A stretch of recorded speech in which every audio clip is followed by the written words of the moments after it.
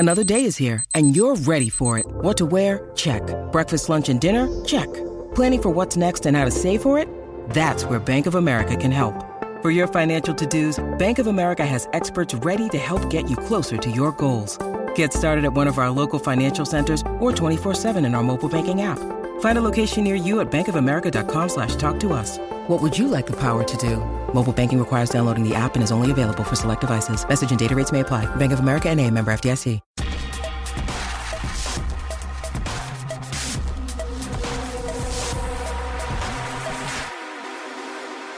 Hello there, I'm Stuart Brennan, Chief Manchester City Writer of the Manchester Evening News, and we're here for episode 4 of Talking City. With me, as always, is my good mate Ian Cheeseman, who I'm sure most of you know anyway, but he has a show on Excess Manchester 2 nights a week, and also has his own vlog, Forever Blue, and has been a City fan since I was in short pants, which is an awful long time ago. And me and you, Ian, we travel the country together watching City, don't we? We have done for the last 8 or 9 years since I got the City job. And the pair of us came away from Watford on Saturday, absolutely enthusing about that City performance. It was everything that a football fan could want in their team. I mean, you've been watching City for a lot longer than I have, but just tell me, where does that rate, do you think, in terms of City performances in history? Well, in terms of style and the type of football I certainly want to watch, and I believe most people want to watch, that was as good as anything I've ever seen.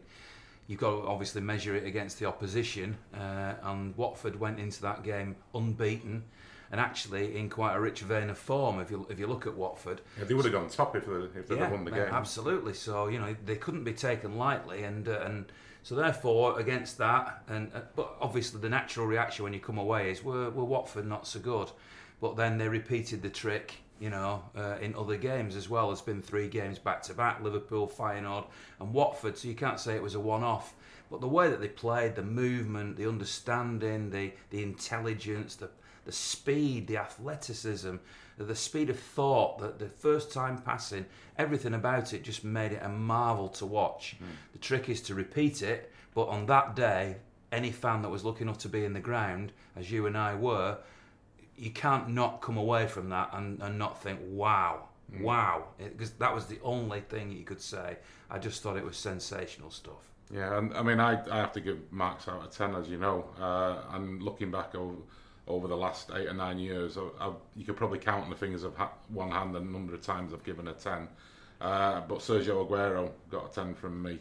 He did everything right, didn't he? He just epitomised everything you've just said, didn't he? He's come on in leaps and bounds. I mean, there was all this sort of speculation, probably unwarranted, that he was going to go and all the rest of it. I'm not sure that that's what Pep actually had in mind. I think what he's now achieved with Sergio Aguero is exactly what he did have in mind.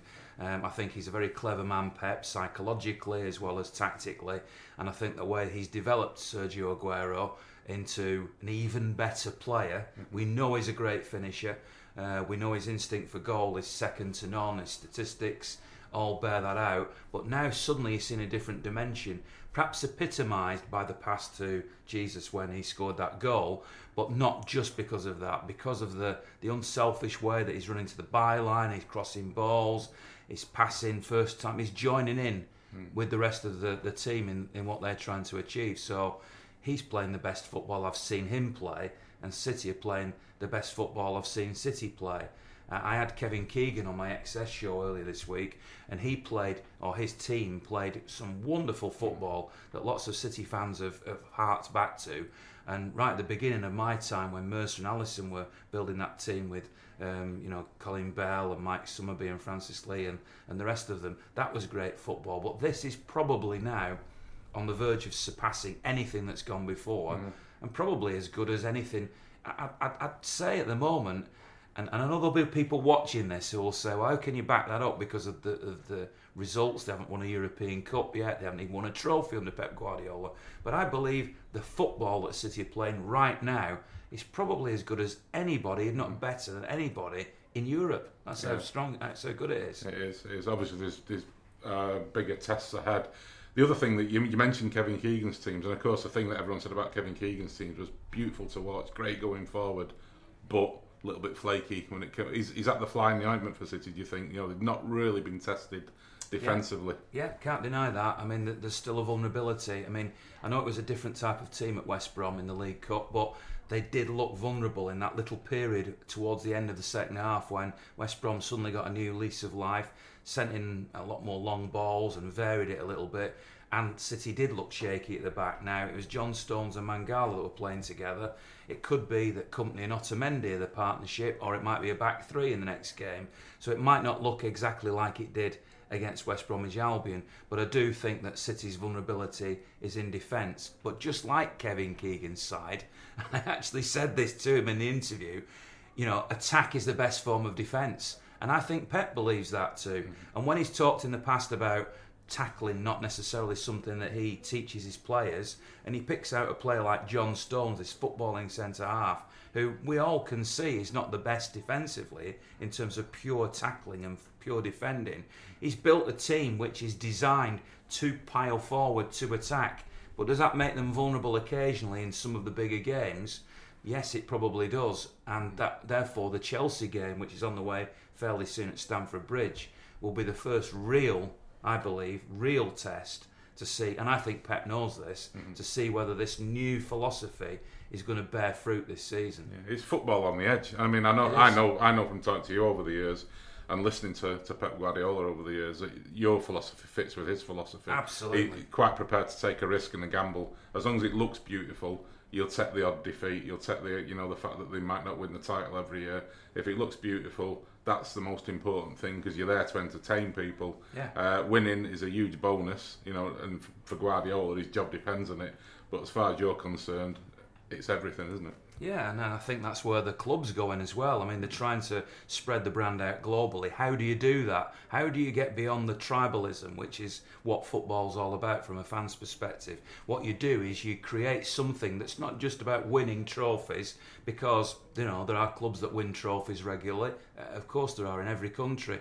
It's about doing it in a way that really captures your imagination. I talked to a fan outside West Brom, a young lady who was from Swindon with her dad, and she told me about going to her first game, and she said that when she'd gone, it was a game against Watford in the Cup, and she'd seen Aguero in a comeback game score a hat-trick, and described the movement in that game. Now, that was a little while ago, but you could see how it had excited her. And so now it might be that the next generation of fans, and the fans that the club are trying to get to grow the club, are actually watching it on TV. But because of the widescreen nature of the way football's shown now, where you can see the full picture, whereas in the old days it might have been a little square and you couldn't really see this, now you can see all that movement even on your TV screen. And that's what excites people. That's what makes people want to watch this team, want to buy a ticket, want to buy a souvenir, want to buy into it and get beyond that tribalism. And at the moment, they're absolutely getting it right. Yeah, and the thrilling thing was that last night, after that Watford game, Pep made 8 changes, and then certainly in the first half, it was seamless. The players who came in just started playing the way that they'd left off at Watford. Bernardo was terrific. I thought Sterling had a good first half. Leroy Sane came in and was absolutely sensational in the first half, especially in the second half as well. But that first half was phenomenal for him, and that sort of bodes well, doesn't it, in terms of where City are going as well. Well, Ilkay Gundogan, who you didn't mention there, but I'm sure was in your mind as well. Yeah, it was, yeah. I mean, he was threading it all together, and God, it's so heartbreaking to see him limp off with this injury, and hopefully it's not going to be a long-term thing again. But he fits into the philosophy so well as well. And it's no coincidence that City brought on 3 substitutes at Watford who were all wow players, who were all involved in the game at West Bromwich Albion, and you think, well, there are now so many pieces. People have sort of said, well, are there not too many pieces? Will people not become unhappy? You don't become unhappy when you're playing football like that. If you're only playing to win and you're grinding results out, I can imagine a player sitting on the bench thinking, this is terrible, and how am I going to cope with this? But now, every one of those players, I want to get involved in this. I want to come on. I want to play a part. I want to play. It's like the kid in the playground. Can I play? Can I play? They all want to play, don't they? Because of the whole joy and pleasure of what they're presented on the pitch. Yeah, and that transmits itself to the press box. I mean, going back to the defence a little bit, obviously two players Walker came on in the second half, but Benjamin Mendy was given a rest. And that's obviously going to happen because fullback is such an important position for Pep. It's a high energy position. Your fullbacks have got to get up and down the pitch, and you can't do that all season. It's certainly not in the English game these days, and Pep has recognised that.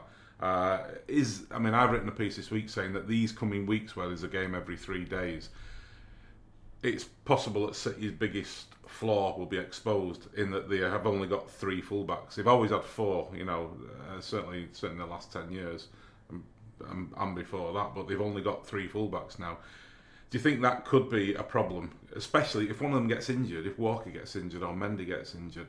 Where did they go from there? We had Fabian Delph playing fullback at West Brom last night, and you wouldn't want that if they're playing Chelsea in like 10, 11 days' time. You wouldn't want Fabian Delph at left back in that game. No, and we saw Leroy Sane playing that role as well, and it didn't really fit with him either. If you're playing a 3 at the back, arguably you can play with other players in those wide roles. Arguably, I'm not sure I buy into that. I completely agree with you that the 2 fullbacks now, Kyle Walker and Mendy, have suddenly become irreplaceable and suddenly become absolutely key to what Pep's doing. And you can see now why that was top of his shopping list. Some people might have said, well, why not sign a centre-back or another striker? But he targeted 2 key fullbacks. Now, on the plus side, they're both young. I know Kyle Walker's a little older than Mendy, but they both look incredibly fit. Yes, if they get injured, that's a problem. But as long as they stay fit, I actually think that they could probably play pretty much every game.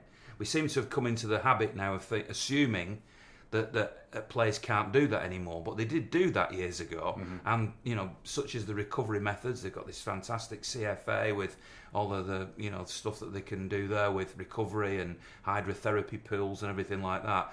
I don't see any reason why most of the time those 2 fullbacks can't actually be the 2 fullbacks that play. And obviously, whenever you look at any 3-game sequence, and City have got Crystal Palace now as the next game, which on paper is the easiest of the 3, followed by Shakhtar Donetsk and then Chelsea. It might be that, yes, there's a little bit of rotation, but equally you could argue that in the game against Crystal Palace, if they come flying out the blocks and get themselves 2 or 3 goals up, you can start taking these players off, or at least these players, I love Formula 1, so I'll use a Formula 1 analogy. You turn the engine down when you're out in front. You're bored all the time about Formula 1 on the way to away games. But that's what they do. Yeah. When a driver's way out in front, like Lewis Hamilton, he's 30 seconds clear, he turns the engine down to save the engine. Well, you can do that you can say to Kyle Walker and Mendy, you don't have to go bombing up and down now. You can just pick your moments and sit and conserve your energy for the 2 games that are coming up. I got the impression they were doing that because I thought they did that at Watford on Saturday. The pair of them in the first half kept going in a way, didn't they? They did, but there were times in the game where they were just sitting. They weren't sort of busting the gut to get forward. They didn't need to because the players ahead of them were doing it, and they just conserved a little bit of their energy. It's funny you touched on the fact that City spent a lot of money to bring those 2 in, and we had people in certain sections of the media, not the Manchester Evening News obviously, but they were saying 90-odd million pounds for 2 fullbacks. What are City playing at? The game's gone and all that nonsense. But there's so much more than fullbacks. It tickled me last night at West Brom. They got the City mascot on the pitch before the game and they interviewed him and they said, "Who's your favourite player?" Now, this is a kid who's got Sergio Aguero, Kevin De Bruyne, David Silva, Leroy Sane, Raheem Stuart, all these great attacking players to choose from. And his answer was Mendy. And you think, the lad's been here 5 minutes, and yet here's a kiddie on the pitch who was. I know he's got a big personality and a big character, but this kid had connected with him, and that you would never have got a left back being named as the favourite player by a 10-year-old in years gone by. It would always be a striker, wouldn't it? So that sort of is an illustration of where the fact that these are much more than fullbacks. I wouldn't disagree with the word you're saying, except for one thing I would say is that my lad, Pablo Zabaleta, was his favourite player. Yeah, so there are exceptions. Yeah. But you're right. Mendy's a big personality, as you've highlighted. I know when you've been tweeting and in the paper about how he uses social media to such great effect, and he's funny and and people love that sort of thing. But much more importantly, on the pitch, he's such a powerful player. I suppose in the back of my mind, the slight worry is when you've got somebody who's so powerful like that. It hasn't happened yet, and hopefully it won't happen. You just worry about hamstrings and things like that when they're really driving forward. Hopefully he stays clear of that. But yeah, I can understand why people have taken to him. And even though he's getting the headlines, Kyle Walker in his own way has been just as significant. And not in the obvious ways. What I'm really impressed with is that, and this is probably doesn't just apply to Kyle Walker, is that when they're making decisions, the players, in tight situations, at speed, they almost always seem to make the right choice of pass. So as a spectator, I'm watching it and going, wow, yeah, there was only that on. How did he see that so quickly?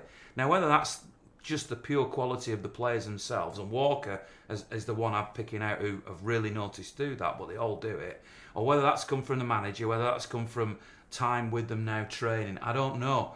But that is the most impressive single part, I think, of what they're doing at the moment, choosing the right option almost on every occasion.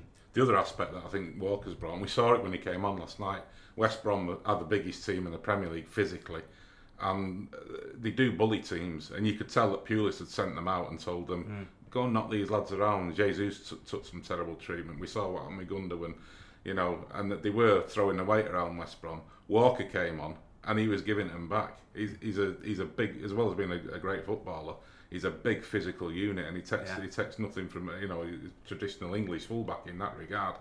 And I thought that was telling. But anyway, moving on now. Obviously, City have got Crystal Palace on Saturday, and it's a big dilemma for Pep, isn't it? Because last Saturday they go to Watford, and they put on that fantastic performance that we were talking about. Just a brilliant team performance. Then he makes the changes in midweek, and Leroy Sane comes into the team, who was on the bench at Watford, and he puts in a sensational individual performance, which basically said to the manager, "Don't you dare leave me out in future. I am at this level. I should be playing." So what does Pep do when he picks his team for Crystal Palace? Well, it was nice to see that at Watford, Pep had looked at the team that had beaten Liverpool and pretty much left it alone. And for the first time for a while, because modern football and Pep in particular seem to be quite regularly circulating players around, and I understand that to a certain extent, but I think he made a statement by saying, well, if you play at that standard, you stay in the team. Now, having seen the Watford performance, the West Brom game, of course, was a different competition and the fourth most important competition. And although I said in my column in the Evening News how much I really like the League Cup and how important I think it should be taken, I do get that it's the fourth competition down. So he made the changes then. But if I was Pep, and I suspect Pep will do this, having looked at that Watford performance and thought that was near perfection, how do I change it? The temptation is to pretty much go with the same team again. The one potential fly in the two, I'd say, fly in the ointments are Leroy Sane, who almost single-handedly begged the manager for a start, and I find it hard to see how he leaves him out. Or you could argue Bernardo Silva is the other one who is knocking on the door. The position that feels the most vulnerable, therefore, is Raheem Sterling, who, whilst he is contributing, athleticism, and he certainly, it feels like a wild card sometimes, Sterling, that when he runs at players, even though the end product isn't always as good as it could be, that just the mere fact that he takes players on and charges at people unsettles the opposition, draws defenders out of position. So I can see the value of him in that sense, but I wonder if Sane now has just nudged ahead for this next game, or arguably Bernardo Silva. And the only other change that he might make, of course, is if Vincent Kompany is back. But other than that, I would have thought stay the same. But Sane scored some cracking goals. His athleticism, his movement, and he obviously fits into the whole team ethic perfectly.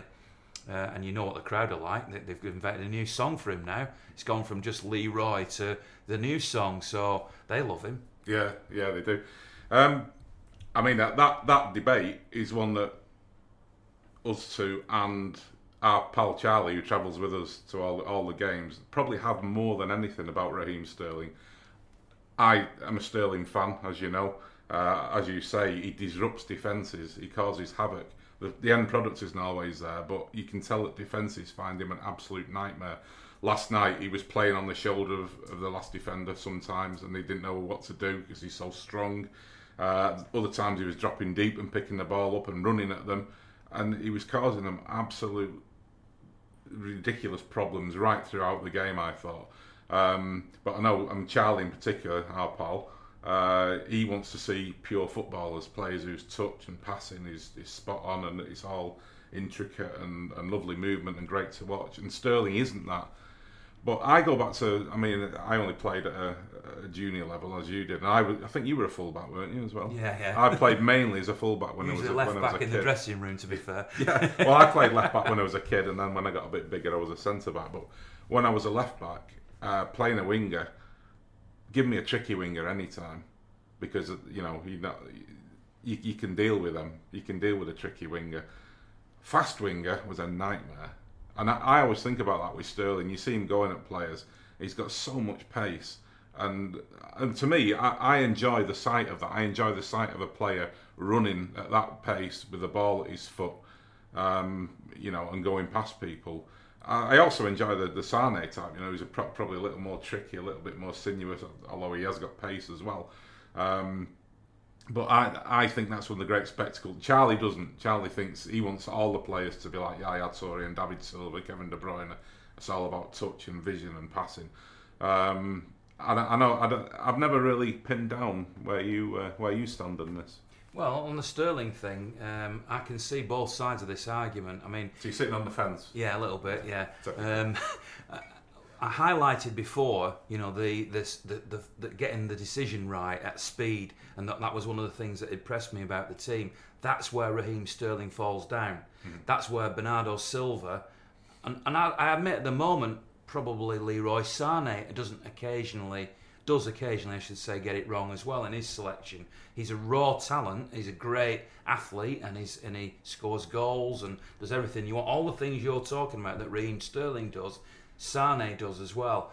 Both of those two are only young. Both of them are now being tutored by Pep Guardiola, and I'd like to hope and think that over the course of the next 12 months or whatever, that both of those will improve their decision making.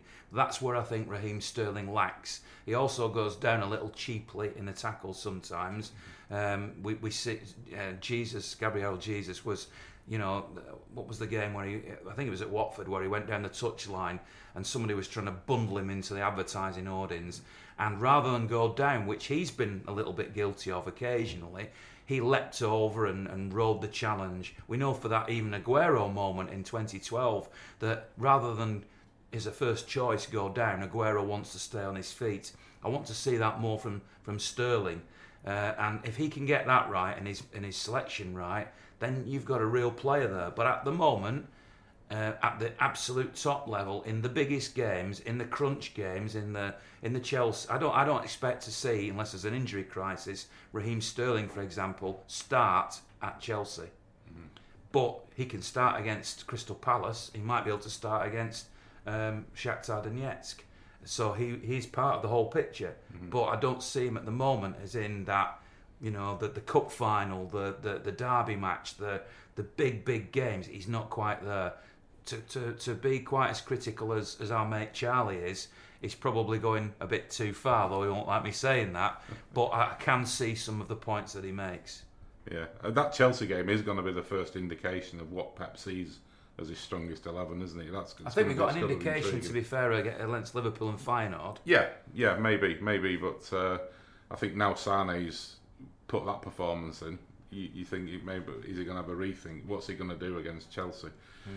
But that's one for the future. As ever, Ian, always really interesting to speak to you. And, no problem, pleasure as always. And we'll see you all again for the next episode of Talking City.